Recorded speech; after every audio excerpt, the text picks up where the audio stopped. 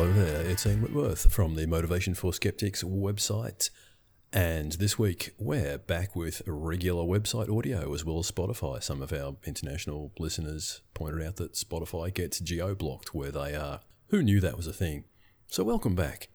What's on this week? Why, it's your dream staycation.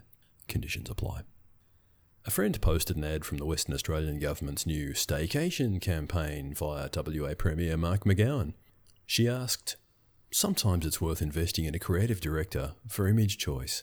Can you pick what's wrong with this picture?" It's an ad. You really should look at the ad on the website. It's kind of hard for me to describe, give it full justice, but the headline is, "Need a quick holiday? There's never been a better time for a staycation." And it's set in a bar, there's a long table, and around that table are 5 middle-aged white business guys in suits and ties drinking what looks to be orange skin contact wine. Mark McGowan says, "Nowhere else in the country, let alone most parts of the world, is there the freedom to go out and safely enjoy world-class hospitality, blah, blah, blah.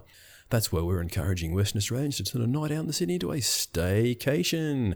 Stay at one of Perth's first-rate hotels, dine at our outstanding restaurants and bars, and take in a performance, gig or cultural experience, which will support jobs and boost the local economy." And those are all fair things to do.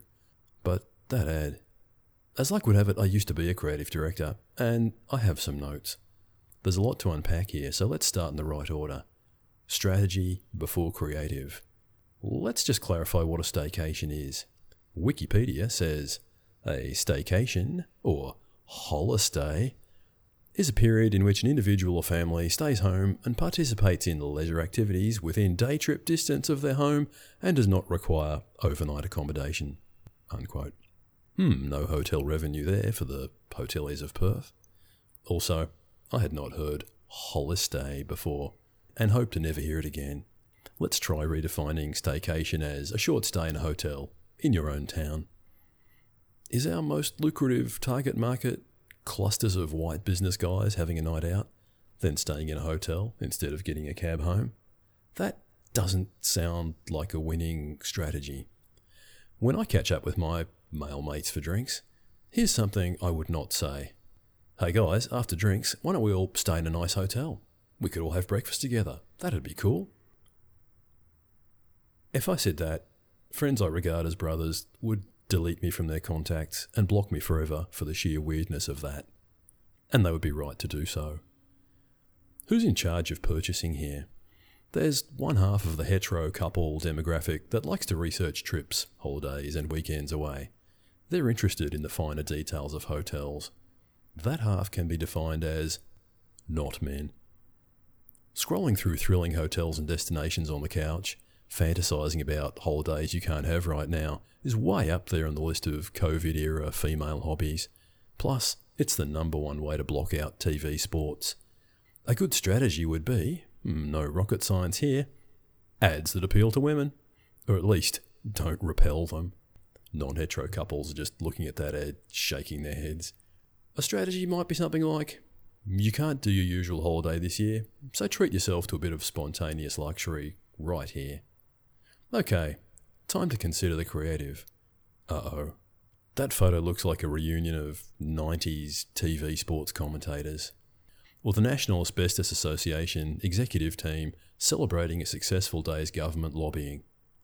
They would call their wives the missus. Even if white guys were the target market, ads with packs of aging white guys aren't helping your brand in 2020.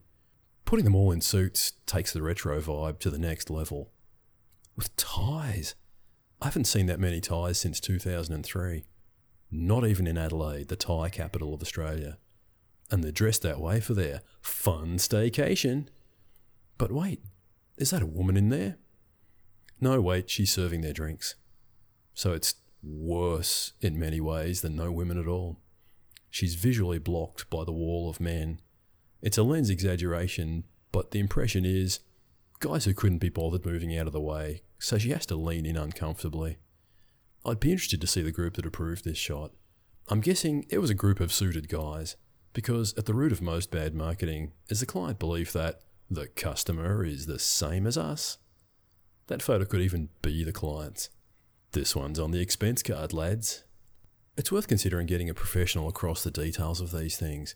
As Jackie suggested, the small details aren't really the story here. But since we're talking creative director things, clients tend to think quality photos happen by magic. Photographer comes in, goes, how's the light? Good. Smile, everybody. And it's done. No. Good photos come from hours of weeding out small elements that look bad and don't fit the core message.